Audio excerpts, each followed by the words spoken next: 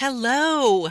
Well, it's been a minute since I've recorded a new episode, and I wanted to let you know what's going on. I'm writing a book, two actually, that will be published this year.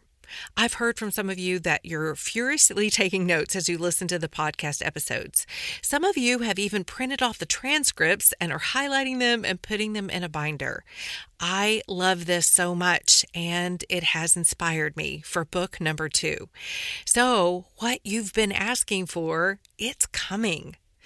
Now, that said, I will be recording a new episode soon and we'll get back to a regular schedule. In the meantime, if you're interested in hearing about the book and knowing when it's coming out, be sure to go to trishazodi.com and get on my email list. You'll be the first to know. Now, here's the episode you came for. Hi, friends. It's Trisha Zodi. Welcome to my podcast. Another Beautiful Life, restoration of mind, body, and spirit after brokenness. I am so excited that you're joining me here today as we walk this journey together. I believe that God is extending out His hand, offering each one of us the opportunity to be guided into restoration. I also believe that with restoration comes freedom, adventure, and great hope. These are the things He's calling us to. And I'm glad we can do this together. Hello, friends. Welcome back to the podcast. Before we jump in, just curious, how many of you are not experiencing life like you'd like to? Like you have an idea of how your life should be going, and it's just not. And what if I told you I had one secret that I could share with you that would radically change your life and would bring peace and joy and fulfillment into your life with just that one secret? Would you want it? Well, I've got it for you.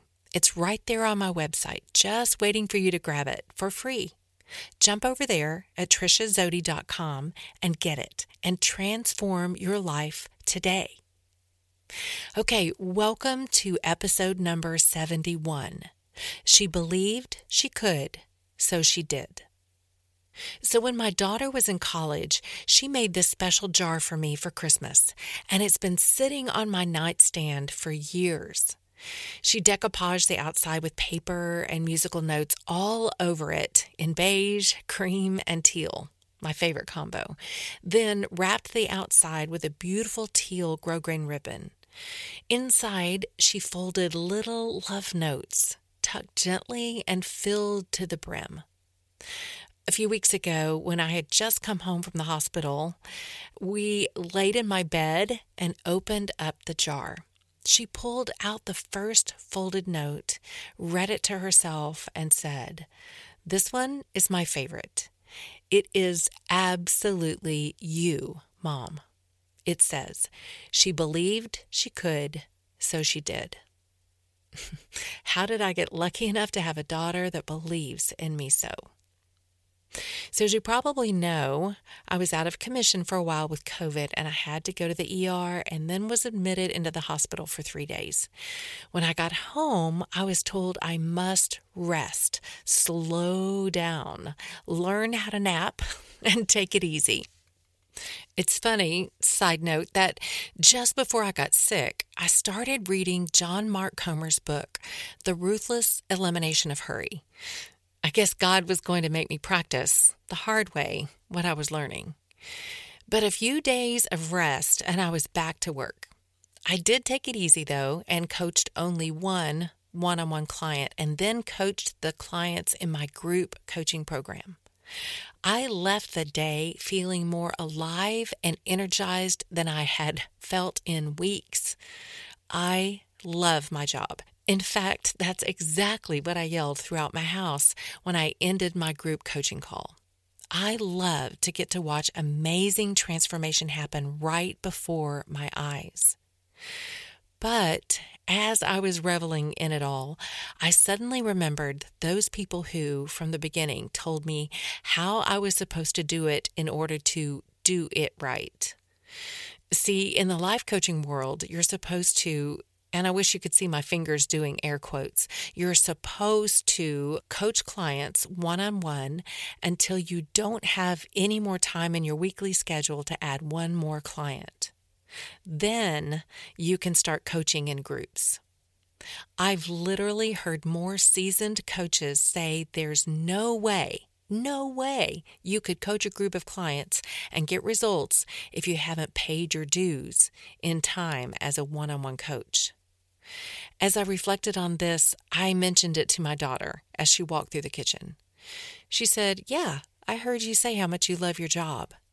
And without divulging any private client information, I shared with her how I'm getting to watch each one in my group coaching program have aha moments that are radically changing how they love themselves, love others, and are changing their world around them. And I shared with her how they said I couldn't do it. And I loved her response. She said, "Well, they should just know that the minute they tell you you can't do something, you're going to go out there and prove them wrong." That's when it hit me. I just need more doubters in my life.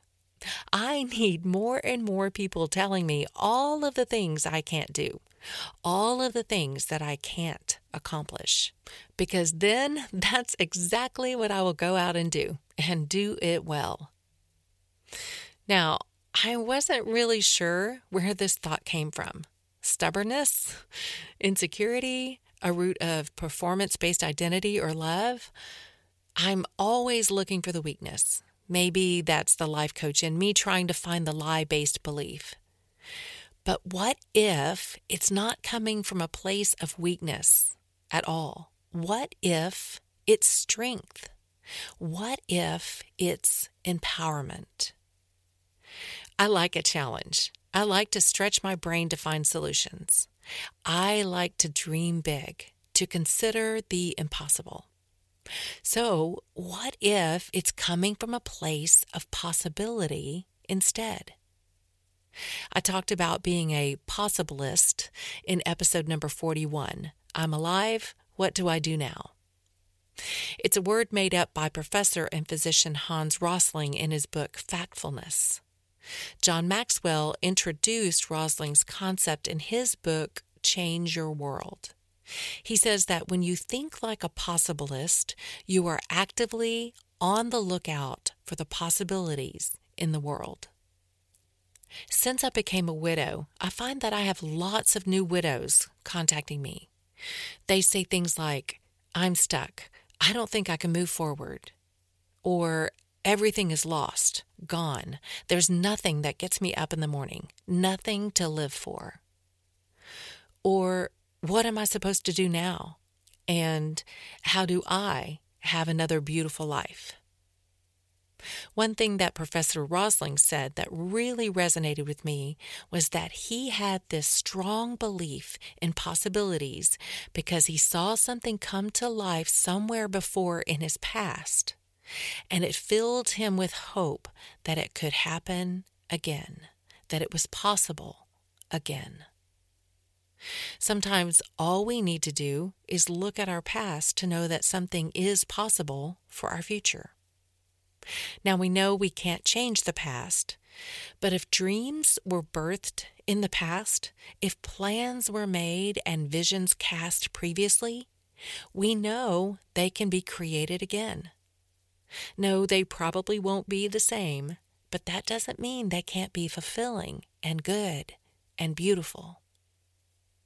The thing is that all of the dreams and hopes and plans of the past were made from a decision. You made a choice then, and the good news is that you can still make choices today. That's where my strength came from in relation to the quote, "She believed she could, so she did." She believed. A belief is just something that is so strong in you that you think that thought consistently. You believe it. Beliefs form your consistent thoughts. And thoughts are a choice. Case in point, have you ever believed something, perhaps something that was taught to you or told to you as a child, and you just believed it? Santa Claus. And then as you got older, you got new information or teaching that gave you cause to believe something new. And then you made the cognitive choice to believe the new thing. You chose to think differently. Well, that's what we get to do every day. And it comes from a place of strength and empowerment, not weakness.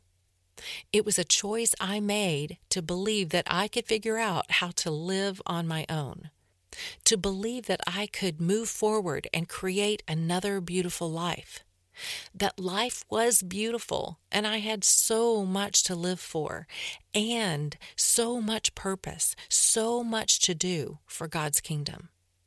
And out of those thoughts, I created possibilities in my life, because I began to be actively on the lookout for them.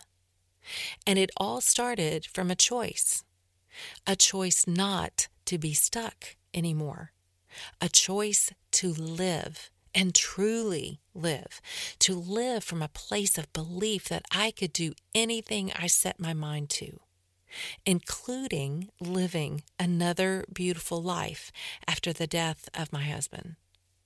Just making the cognitive choice opened up a world of opportunities and possibilities. So, though I do get charged by any doubter in my life, anyone telling me I can't do something, I know that I don't really need doubters in my life to make things happen. I can just choose to begin believing something new, and then watch my thoughts take a shift. It's been proven time and again that the way we think creates certain outcomes in our lives, because the way we think determines how we feel. And we do things or don't do things, we behave in a particular way based on how we're feeling. And those actions have results. If they're positive actions, you might consider the results to be satisfying and fulfilling. If they're negative actions, you might call them undesirable consequences or after effects. So, where are you today, my friend?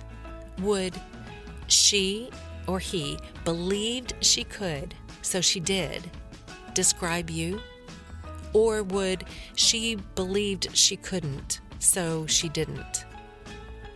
Your choice today.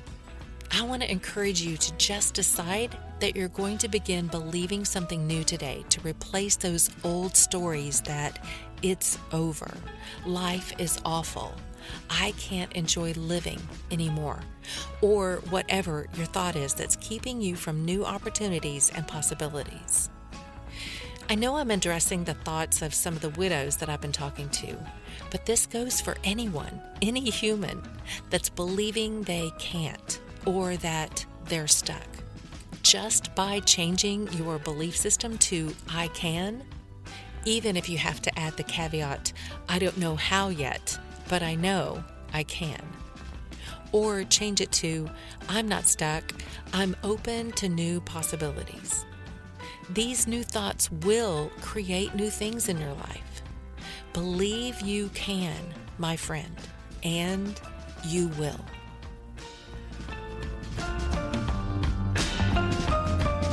Friend, if you're having a hard time creating new thoughts, or maybe you're having a hard time even pinpointing those thoughts that are making you feel stuck, I'd love to be your life coach and teach you the simple tools that will radically transform your life.